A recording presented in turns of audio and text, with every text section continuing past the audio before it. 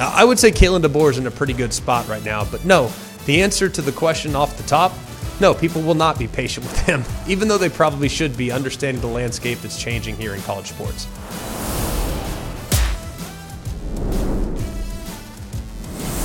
Hello and welcome to Always College Football. I'm Greg McElroy. Today is Thursday, January 18th. We hope you're enjoying the show wherever it is you're getting the show. Whether it's on Spotify, Apple Podcast, ESPN YouTube channel, anywhere where you get it. We appreciate you very, very much. Continue to like, continue to rate, continue to subscribe, hit that thumbs up, you name it. We got it. We are really looking forward to this show because we're going to hit all the new hires in the college football world. There's 12 in the Power 5 right now, and there might be 13. By the time we release this show, who knows? Jim Harbaugh could take a job in the NFL. Who knows? In the event in which that happens, we'll put out a special edition, Always College Football, just for you. But there's been a lot of changes over the last 6 days. If you think about just one hire in general, Nick Saban retiring led to Kalen DeBoer coming to Alabama, so the Jedd Fisch going from Arizona to Washington, which led Brent Brennan to go to Washington, which led to Kane Womack, the defensive coordinator at Alabama. He left his post at South Alabama, and then Mo Linguist, who left Buffalo to become the DC at Alabama. So a lot of moving parts, all because of one retirement. So that's the way it goes. The carousel starts to spin. It gets faster and faster and faster. So let's dive in. One big question for every new hire here in the Power 5 in 2024.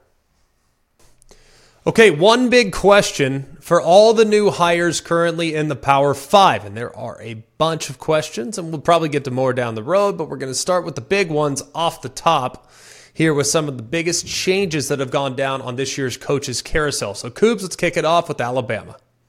All right, this is the big one here. Will the fans and the media be patient with Kalen DeBoer? No. Quick answer, no. Because the expectation is outrageous, right? And to be expected. I mean, we think about Alabama, 10 wins, 16 straight seasons. 8 of the last 10 years they've been in the playoff. But here's the thing. The landscape is changing. So you don't have to go 11-1, 12-0 to make the college football playoff. You can have 2 losses, in some cases 3, and still have a chance to make it to the dance, okay? So yes, there's going to be a little bit of a challenge, I think, for people to kind of become accustomed to the new normal. But you don't have to, ride the fine line the way you once did. You have margin for error, and I think right now in the immediate, it's been tough for Alabama fans, but let's think about what Kalen DeBoer is. He's quickly shown that he can win at the highest levels of college football. He's only been at the Power 5, 3 seasons, 2 at Washington and 1 at Indiana's offensive coordinators, but he hasn't exactly looked in any way, shape, or form out of sorts while patrolling the sidelines, even at Fresno, at Washington, and the time he spent as a coordinator at the G5. And if you want to go back to the NAIA level, he did more with less for a really long time. So you look at what he was. He was unbeaten at Washington against ranked opponents until the national championship. He actually fared pretty well even at Fresno against ranked competition. He's not Nick Saban. No one's going to try to sit here and say that Kalen DeBoer is the second coming of Nick Saban. But he's, I think, going to do it his way. And I think if you look at the personality type that he's bringing to the position, it's very different from that of Nick Saban. And thus, there's going to be a decent amount of turnover. There's going to be a bunch of guys that said, look, I signed up for the program to look a certain way, to be coached by a certain guy. And that's not going to be the case, especially in the back end. We'll talk about the transfer portal, and we'll talk about the guys that have kind of gone into the portal a little later in the show. But there's really not a whole lot to dislike about what Kalen DeBoer has accomplished in his time as a college head coach. It's 104-12. He knows what he's going to do, and whoever stepped into his shoes, we're going to be an impossible task. It's going to be an impossible task, and people are going to sit here and say, well, can he put a staff together? Because people are going to push their own agenda. If he wasn't their top guy, if Lane Kiffin was their top guy, or if Dabo Swinney was their top guy, or if they wanted to go and get Dan Lanning, even though that was never going to happen. I'm just telling you with some knowledge of how it was going down. Dan Lanning wasn't even an option. Because not only is there a $20 million buyout, there's actually a different contract built into his contract that would have exceeded $25 to $30 million potentially for him to even get to the table to negotiate. So Dan Lanning was not going to happen. And then people are going to sit there and say Ferris Robinson, who was the defensive coordinator, or was in line to potentially become the defensive coordinator, and say, well, he was going to go to Georgia. That just proves to you, Kalen DeBoer, he's just not going to be able to put together a good staff. Well, he goes out and he hires Kane Womack. And then people are saying, well, he just got lucky there. Kane grew up he's in South Alabama, G5 right now, can't pay what coordinators can. So he just then he added Mo Linguist, who is another guy that I think is really, really well respected, who's going to be the defensive coordinator alongside Kane Womack and will coach the defensive backs. Now, he was the head coach at Buffalo. People are more familiar, I think, with Kane Womack because he went 10-3.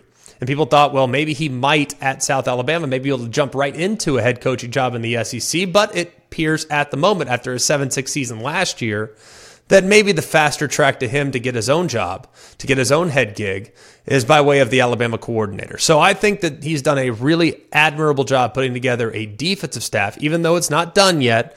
I think he's done some good things on that side of the ball so far. A couple of head coaches that have had success at their respective spots. Linguist was at one point Michigan's co-defensive coordinator and defensive backs coach.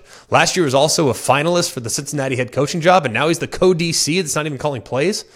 Now, I would say Kalen DeBoer is in a pretty good spot right now, but no, the answer to the question off the top, no, people will not be patient with him, even though they probably should be, understanding the landscape that's changing here in college sports. All right, moving on to Washington. How will Jedd Fisch navigate the transition to the Big Ten? Biggest question, I think, with any of the teams, Washington included, Oregon, SC, and UCLA, is will the Big Ten adapt to them, or will they have to adapt to the Big Ten? Now, I thought that Washington might look internally. To be honest with you, Ryan Grubb, I thought would have been a terrific hire.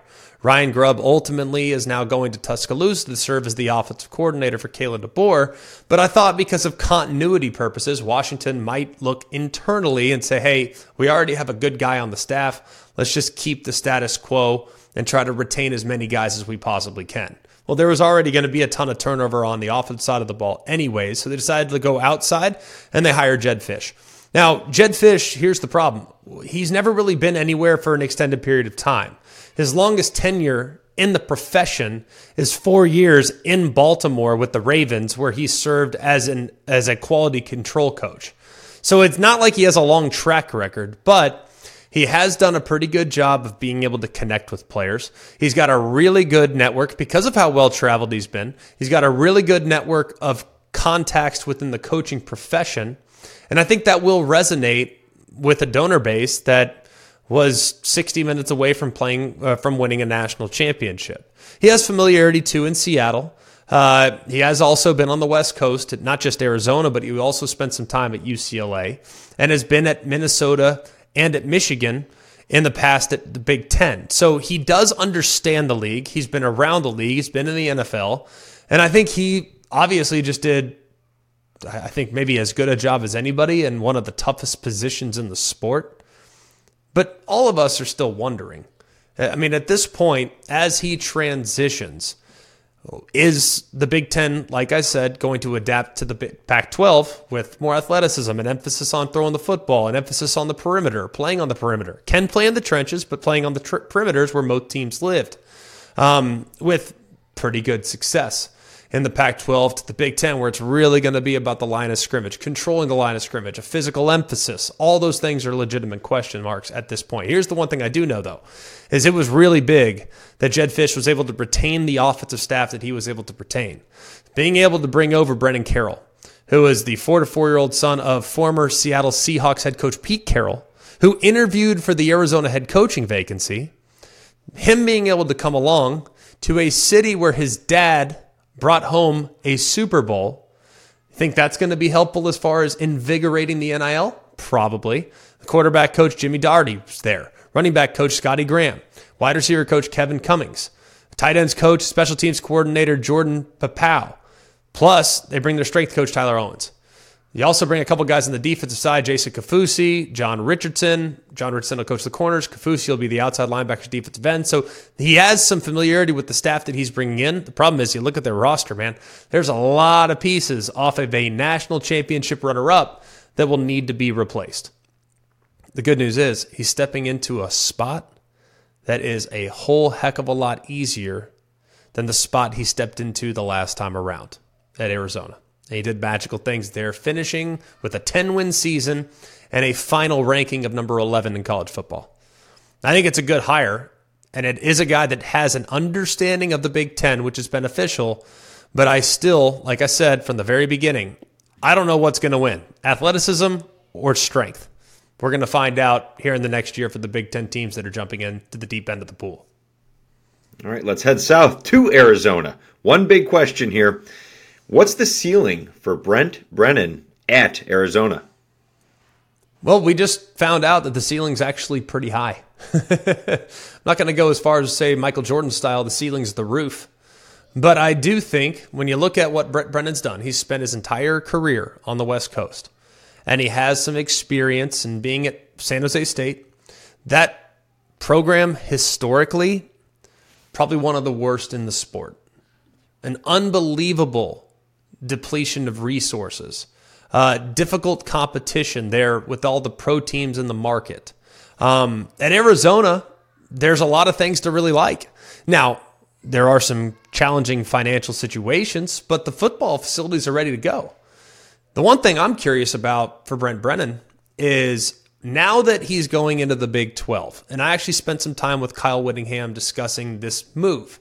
And Utah is a far more well-established program, well-established brand in the national picture of college football. I know Arizona's been in New Year's Six games. That was back in 2014. They just finished in the top 11. There's a lot to like about that, and I believe that there's still a really high ceiling.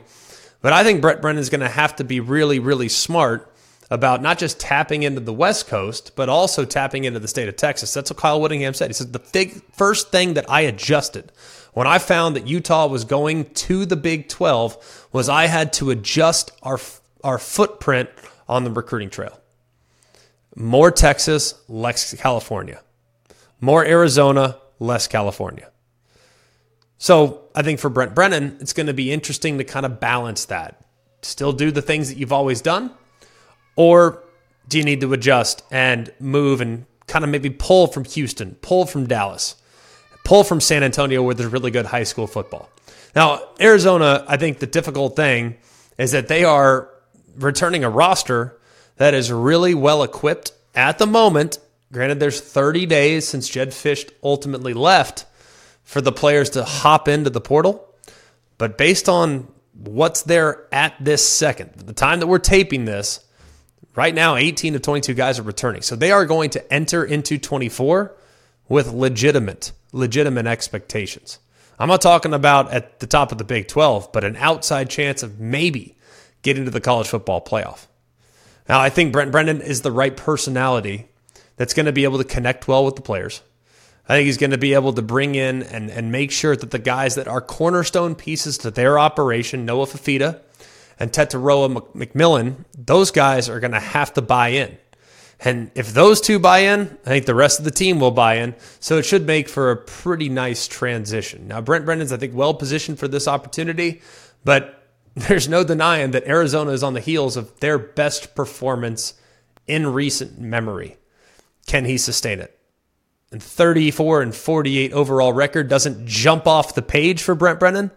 But when you think about the challenges that they have at San Jose State, putting forth a consistent winner, I don't think anyone's going to be able to handle a difficult situation better than what Brent Brennan did in transitioning now to the head coach at Arizona.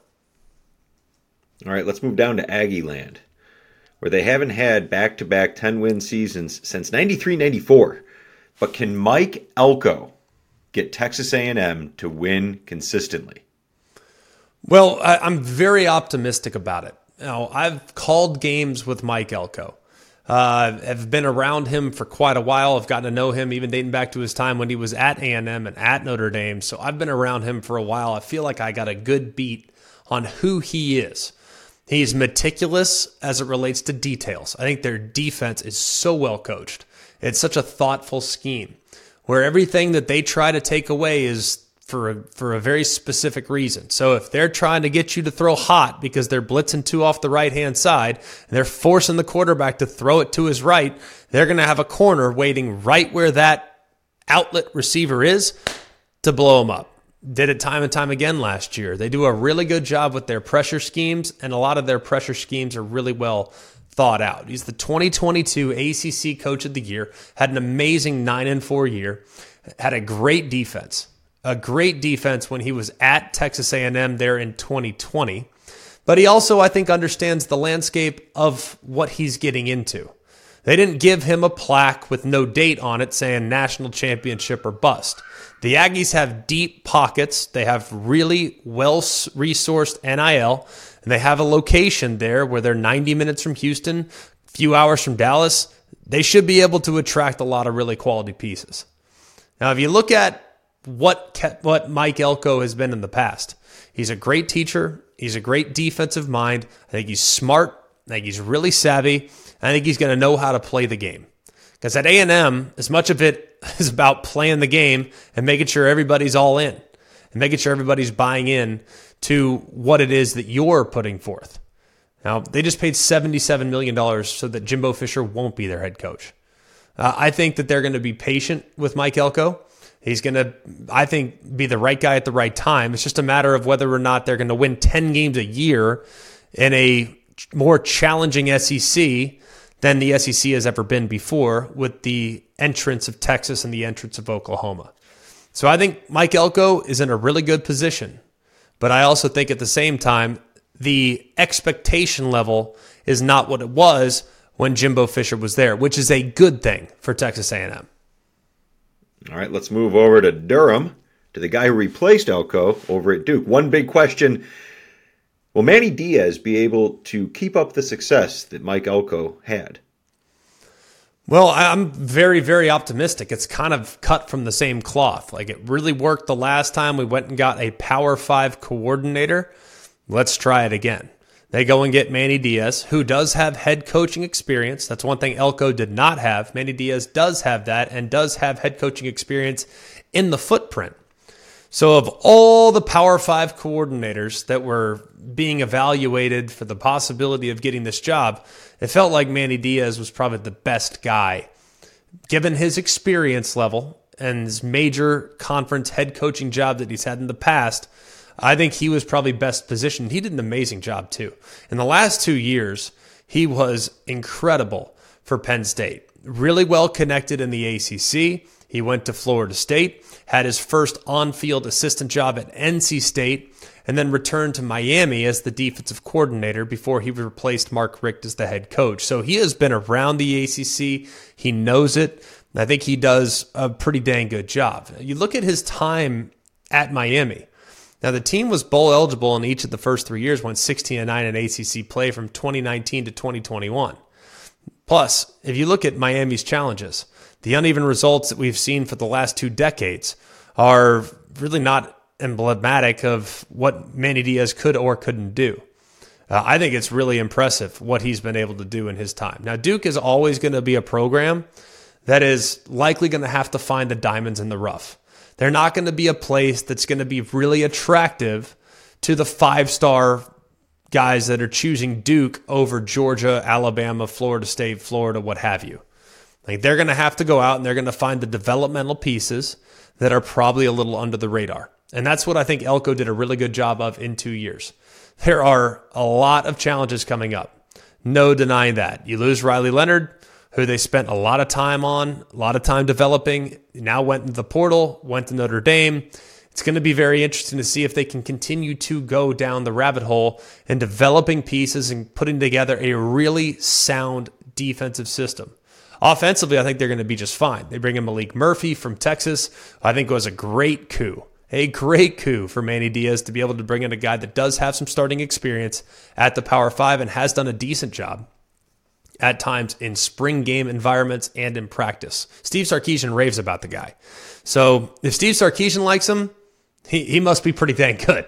I think he knows quarterbacks probably as well as any of us. But if you look at what Duke gets now with Manny Diaz hopping in, he's a guy that knows the ACC, got fired because Miami felt they could do better by getting Mario Cristobal, and he has a lot of experience having been at NC State and Miami in the past. So I think it's a really strong hire for Duke, and I also think Manny Diaz now will probably implement a lot of the same things that Mike Elko tried to implement the last couple of years.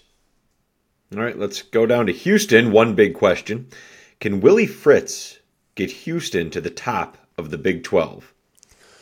Well, one thing that I think is very important in the state of Texas right now, if you're not A&M, if you're not Texas, even Texas Tech has gone down this rabbit hole. Baylor hasn't, but to an extent, having Texas guys at Texas schools has been really impactful.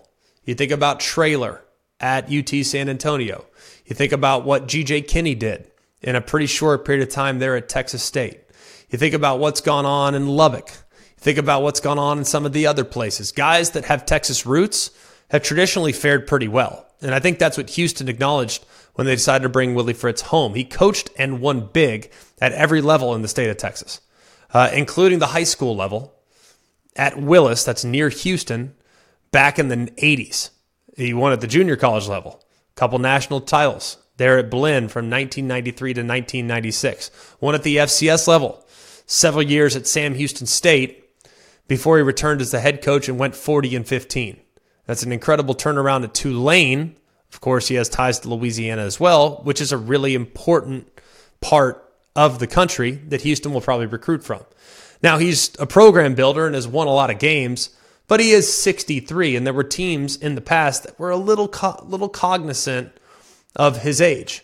They want someone that's going to be there for the long term, and it feels like coaching is getting younger and younger and younger by the day as you have to re-recruit your roster on almost an annual basis, or at least it feels that way for sure. But I'm very excited to see what Willie Fritz can do with the Power 5 program. He's got to continue to do the things that he's done in the past. But if you look at the Big 12 right now, you look at Cincinnati, UCF, Houston, and BYU. Those are the new entrants last year. And now the Big 12 schools that are coming in now in Utah, Colorado, Arizona, Arizona State. The Big 12 is unrecognizable from the Big 12 that I grew up with. It's a kid from the state of Texas, a kid from Dallas, Texas. The Big 12 I grew up with looks nothing like the Big 12 that currently exists, except Colorado's back in the league, which broke my heart a couple times as a young college football fan. But I will say this. I think that this is a terrific hire. I've wondered forever, why teams continued to pass on Willie Fritz. Sometimes it was timing. It's been well documented that he was the guy at Georgia Tech last year. He was done. They wanted him, but Willie Fritz could not leave Tulane because they were getting ready to play on the Cotton Bowl. And Georgia Tech felt at the moment like they needed to lock a guy down and they needed to move forward with Brent Key in charge. It ended up working out really well for them, and now it's worked out well for Willie Fritz, who now takes over at a place in Houston, a place he's very familiar with. I think he's going to do a really good job alongside Tillman Fertitta, which is a key booster and someone that will obviously resource the program in a significant way. So it's going to be very, very important to see just how things go, but he just won 23 games the last 2 years at Tulane. I think he'll have Houston back and competing for championships probably in the near future. All right, moving up to Indiana. Will the jump to Power 5 slow down Curt Cignetti? Well, answer me this. Did the FCS to FBS transition slow down Curt Cignetti? The answer is no. He's been a head coach at the college level for 13 years prior to taking over this job at Indiana. And being able to take James Madison from FCS to FBS as seamlessly as he did is pretty remarkable. Since the start of the 2022 season, he's gone 19-4. And if you look at his time at both Elon, where he was prior to James Madison, and James Madison, he went to 5 straight FCS playoffs. He was at Alabama, actually, when I was in school, He was there for 4 years with me. He was our main signal guy and our wide receiver coach. So he's been around Nick Saban for 4 seasons. He was a recruiting coordinator there early on in the Saban tenure as well. And he'd also been a Power 5 assistant coach at NC State and Pitt. So he understands the player development component, which is huge, especially at a place like Indiana, where you're not going to be able to attract all the best players in the world. But this is, I think, something that's really, really interesting. Now he's walking into a roster that really needed a lot of talent. Now, the programs had a lot of people leave. A couple off the top of my head, Michael Penix and Jack Tuttle. Michael Penix went to Washington. Jack Tuttle went to Michigan, where he served as the backup quarterback to J.J. McCarthy. They also lost tight end A.J. Barner, who went on to have a pretty dang good year this year at Michigan. They lost Dasan McCullough, who transferred to Oklahoma. So they've lost a lot of guys. And they'd already seen 20 players that actually entered the portal since Tom Allen was fired. That includes a few offensive linemen. It includes a quarterback in Brendan Sorsby, who threw 15 touchdowns last year. So there's reason to believe that Cignetti will be able to find those pieces, but it won't be as easy as one might assume. You think about, too, the Big Ten and the ever-changing landscape that is the Big Ten, with USC, UCLA, Oregon, and Washington joining next year. How much further down the totem pole does Indiana get pushed? The good news is Curt Cignetti's a veteran coach, and there will be some challenges. There's no denying that.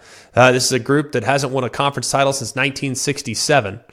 And while Cignetti hasn't been at a Power 5 school since 2010, there might be a little bit of a learning curve, but I'm cautiously optimistic that with his evaluation of talent, his identity that was very clear at James Madison and Elon, I think they'll be in a really good position to improve greatly than they were there kind of sputtering towards the end of the Tom Allen tenure. All right, one big question for Mississippi State. Will Jeff Lebby's offense be top 5 in the SEC? Easy answer, no. Long-term answer, I think if we average it out over the course of time, I'm really optimistic. Because ever since Jeff Lebby has either been in the SEC or been a play caller at Oklahoma, UCF, in his time at Ole Miss, and they've always been really dang good. I mean, ever since he became the offensive coordinator at the FBS level in 2019, he's led all active offensive coordinators in 50-plus point games. He has 14 of those. At Oklahoma, where he was most recently, they ranked 3rd nationally in scoring offense at 43.2 points per game. Now, he's got a great history of being able to work with quarterbacks and get the most out of quarterbacks as well. He's got great experience having been in the state of Mississippi, having worked as the offensive coordinator for Lane Kiffin. So he's recruited the state. He's familiar with the state. But there are some challenges becoming a first-time head coach in a league that is about as difficult as it gets. You think about his contributions to Ole Miss, sure, they were great, and the offense was excellent, but they never really could quite get over the hump. And you think, too, with the exception of Dak Prescott, and Will Rogers had a great career statistically speaking, but that was more system, I think, than personnel. Mississippi State has been able to attract, at least in recent years, some really key pieces at the wide receiver spot. They've done a pretty good job in evaluating the quarterback position as well. Now, they went out and they got Blake Shapen, so I think they should be okay at the quarterback spot. Shapen's had some ups and downs, but he does have some talent. But I think anytime a guy's in a first-time head coaching job, there's going to be a mistake or two. Even the best coaches in the sport have some growing pains early in their career as a head coach. And I think back even to when Kirby Smart became the head coach at Georgia. It wasn't perfectly seamless in the first 3 years there in Athens. Granted, he almost won a national championship in 2017. Came a play in overtime on 2nd and 26 away from potentially winning a national championship. But in 2018, there were a couple challenges. In 2016, his first year, there were a couple challenges. So there might be a little bit of a challenging learning curve because Jeff Lebby won't have the roster that Kirby Smart inherited in 2016. I'm really optimistic, but I think early on to expect him to jump right in to become a top 5 offense in the SEC, that's a difficult thing for me to anticipate right now. All right, let's head back up to the Big Ten here. One big question for Michigan State. Can Jonathan Smith get the Spartans back to winning football? I think they can. I think this is as good of a hire as we've seen in the sport this year. I think you look at you're going to rank the hires, right? Jonathan Smith and Kalen DeBoer, to me, are like 1A, 1B. I love this hire for Michigan State. Now, what Jonathan Smith has done a great job of, he comes from the Coach Peterson, the Boise State, Washington coaching tree. So he has done a great job of keeping a keen eye on the under-the-radar talent. He understands the player development piece. He also wanted a program at Oregon State that most people thought was a very difficult place to consistently find success, but he did so by morphing the offense into a pro-style, physical rushing attack. Now, you're not going to be able to just run it down people's throats in the Big Ten. It's just not going to happen. The defenses are too good, and they're too proud against the run. But I think Jonathan Smith is one of those super aware coaches that respects the opposition while still maintaining their own offensive identity. That's a tough thing to balance, a really tough thing to balance. I know this. I know that Michigan State's going to be tough as nails on offense. I don't know how much talent they're going to have. I don't know how many points they're going to have, but I can promise you they're going to be tough as nails. And if you look at what they've been on the defensive side these last couple of years, that's been what's most troubling. Because if you look at Michigan State ranks 81st among all FBS teams in yards allowed per game.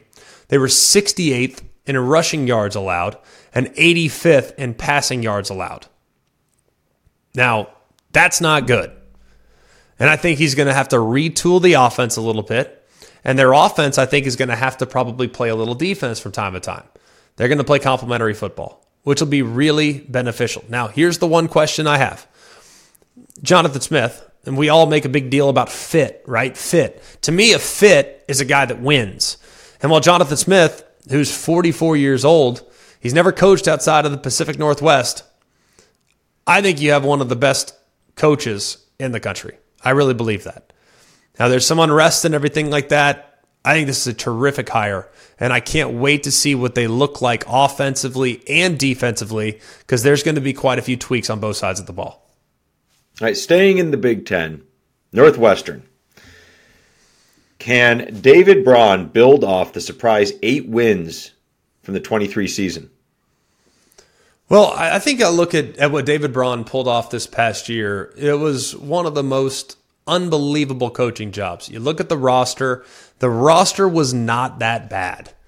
Now, a lot of people looked at it, and they were 1-11 in 2012. Coach Fitzgerald got fired. They could have had a bunch of guys leave. They lost only 4 guys in the portal, actually, after Coach Fitzgerald was fired.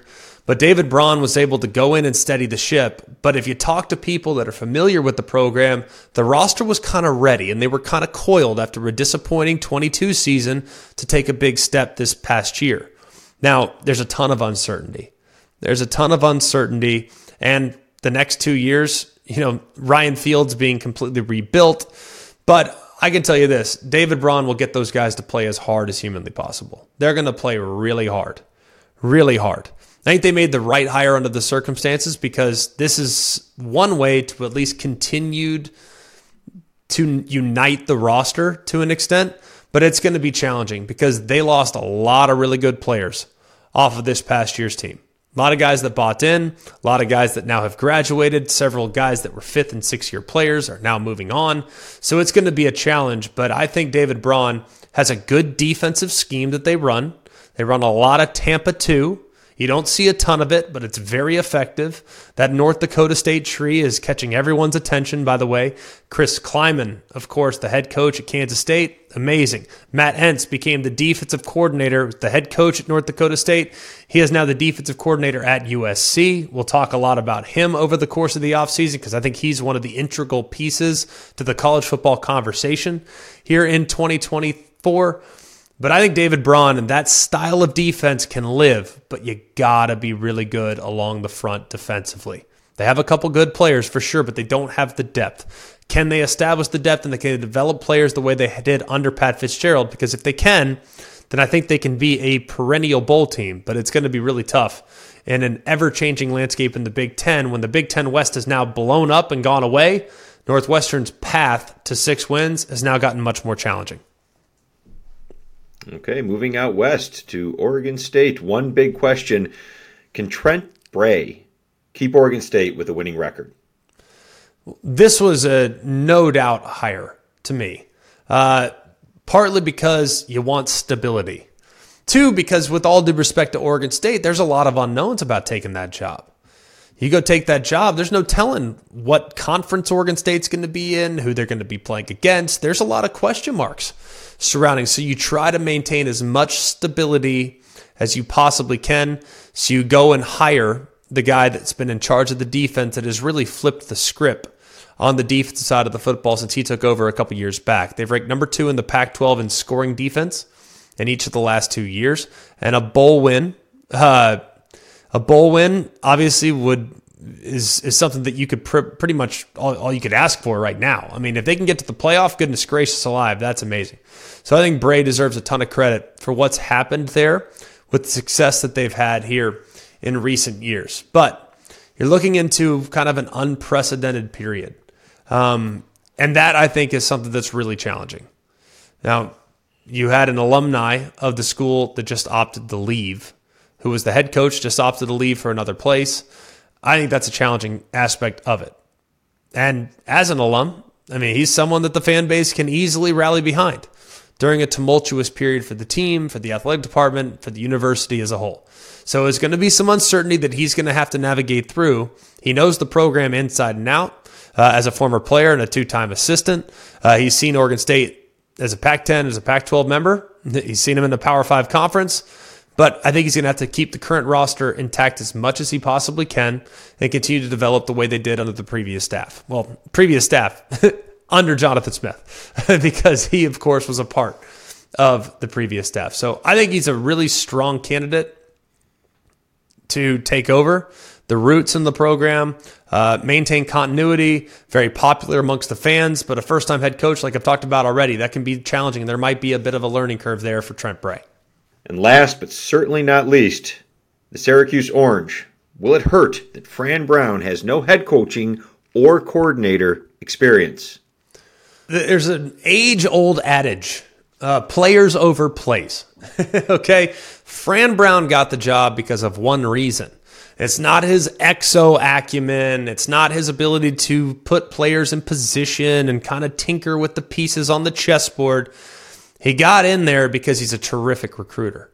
And he's going to have to recruit and retain players better than his predecessor if they're going to be really successful. Now, if you already look at the time that, or kind of how it's gone down in a short period of time, they've already done a pretty good job of attracting some key pieces. But if you look at the last couple years, they've had good seasons. I mean, there are really, really good seasons.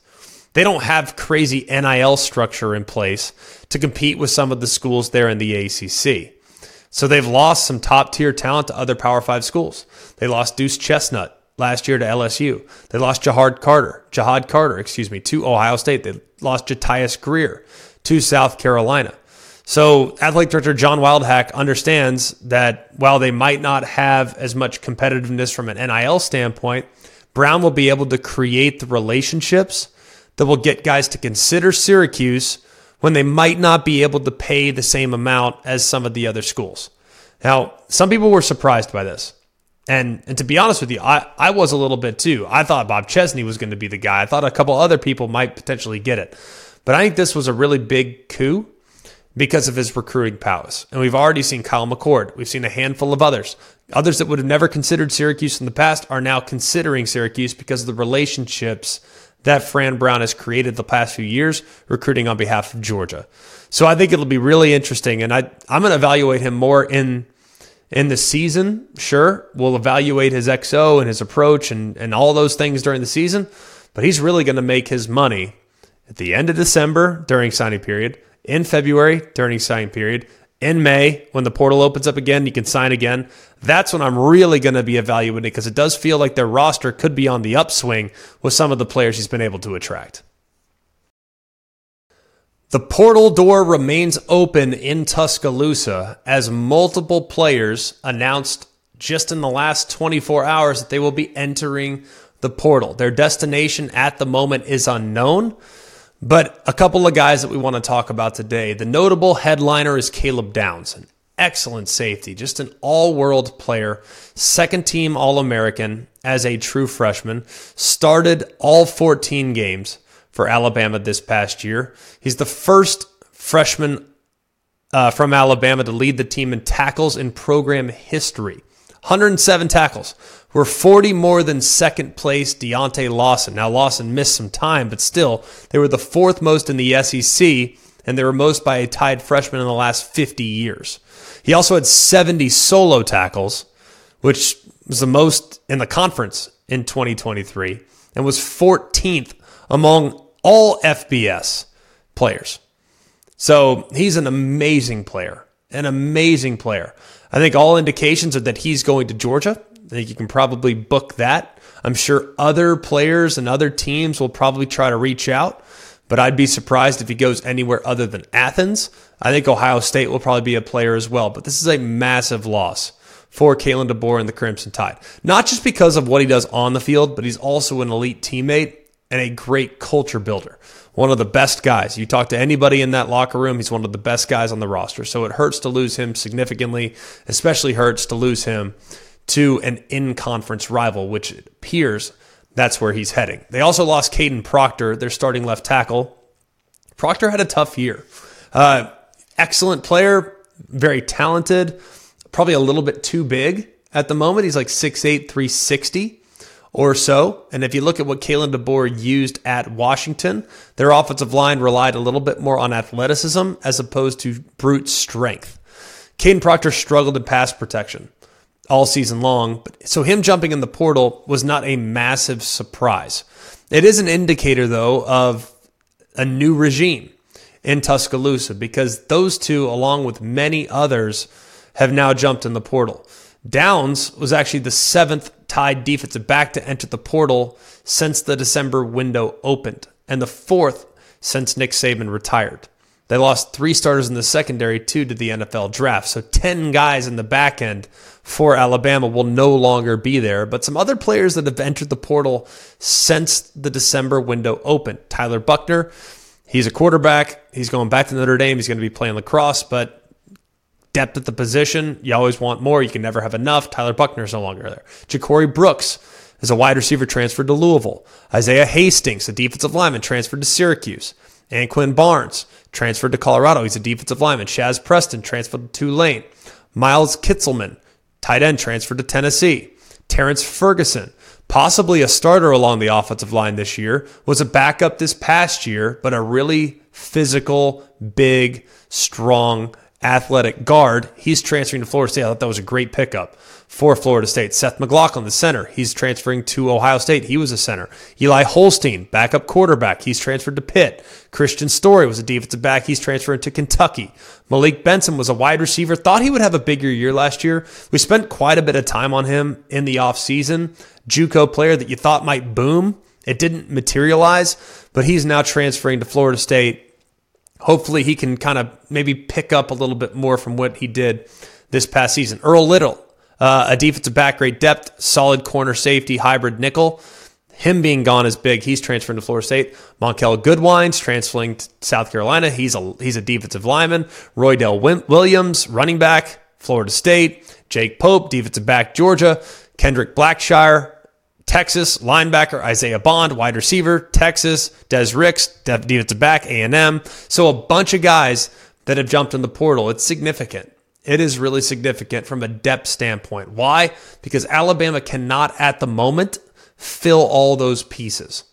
Now, the portal will open up again in May, and I would expect Alabama to be a heavy hitter that time on the calendar, but that's pretty close to the season. So you'll have to really accelerate the development of those guys and understanding what you're doing offensively and defensively to have them feeling really comfortable when you take the field there in September in week number 1. So a lot of people leaving Tuscaloosa right now, but it's to be expected. Nick Saban retires, a new guy's in charge, out with the old, in with the new. That's the way it kind of goes. It's understandable, but it is disappointing and concerning, I think, for Alabama fans all over the country. Another piece of information that came down this week, Taulia Tagovailoa, quarterback from Maryland who had entered the transfer portal, was petitioning the NCAA to try to get a 6th year. He unfortunately had his waiver denied. He played in 5 games in 2018. That 5th game was against Mississippi State. It was an ode to his brother who got hurt the year before. It was in 2020 where he played. It was an ode to his brother who got hurt the year before against Mississippi State, played in 5 games that year, and as a result, he lost his eligibility. It's really a big bummer, man. Hate this, that his career had to end like this, but he played 5 years. It's quite a bit of time, and he leaves as the Big Ten career record holder in passing yards with over 11,000 passing yards. He has a school record for touchdowns with 76 in 4 years played there for the Maryland Terrapins. So hate that this went down the way it did. Hope him the very best, but he's now entering the NFL drafts where maybe he'll latch on with the Miami Dolphins to join his brother, Tua Tagovailoa, who is the starting quarterback down there in South Florida. And then finally, Ross Bjork, the former athletic director of Texas A&M, is now the athletic director at Ohio State. This is pretty significant if you're into the athletic director conversation, partly because Bjork's had a few different jobs along the way. He was at Ole Miss for quite a while. Then he went to A&M, and now he goes to Ohio State. One thing that Ross Bjork, and I've known Ross for really a long time now, really like the guy. He's an excellent fundraiser. So in the NIL era, being able to raise revenue is really important. That's what he excels at. So it'll be fascinating to see how he does there in Columbus, continuing to create the machine that is the collective for the Ohio State Buckeyes. That'll do it for us here at Always College Football. Continue to ask all of you to like, rate, and subscribe to the show wherever you get your show. You can also get the podcast, download it wherever you want, leave us a rating, leave us a subscription, whatever you want to do there. Subscribe to the ESPN College Football YouTube channel. That'd be terrific as well. So for all of us here at Always College Football, we'll be back on Monday with more news and notes from the weekend, because I'm sure, based on the way things are moving right now, there's going to be a lot to update you on after a few-day break when guys have time to take some visits and go see what else might be out there for them as their future continues to move forward. For all of us here at Always College Football, for Jack, Jake, Mark, the other Jack, I'm Greg. We hope you have a wonderful day, and remember, it's always college football. Hey guys, it's Greg McElroy. Thanks for watching Always College Football. Make sure you like, rate, and subscribe to ESPN's YouTube channel and wherever you listen to your podcasts.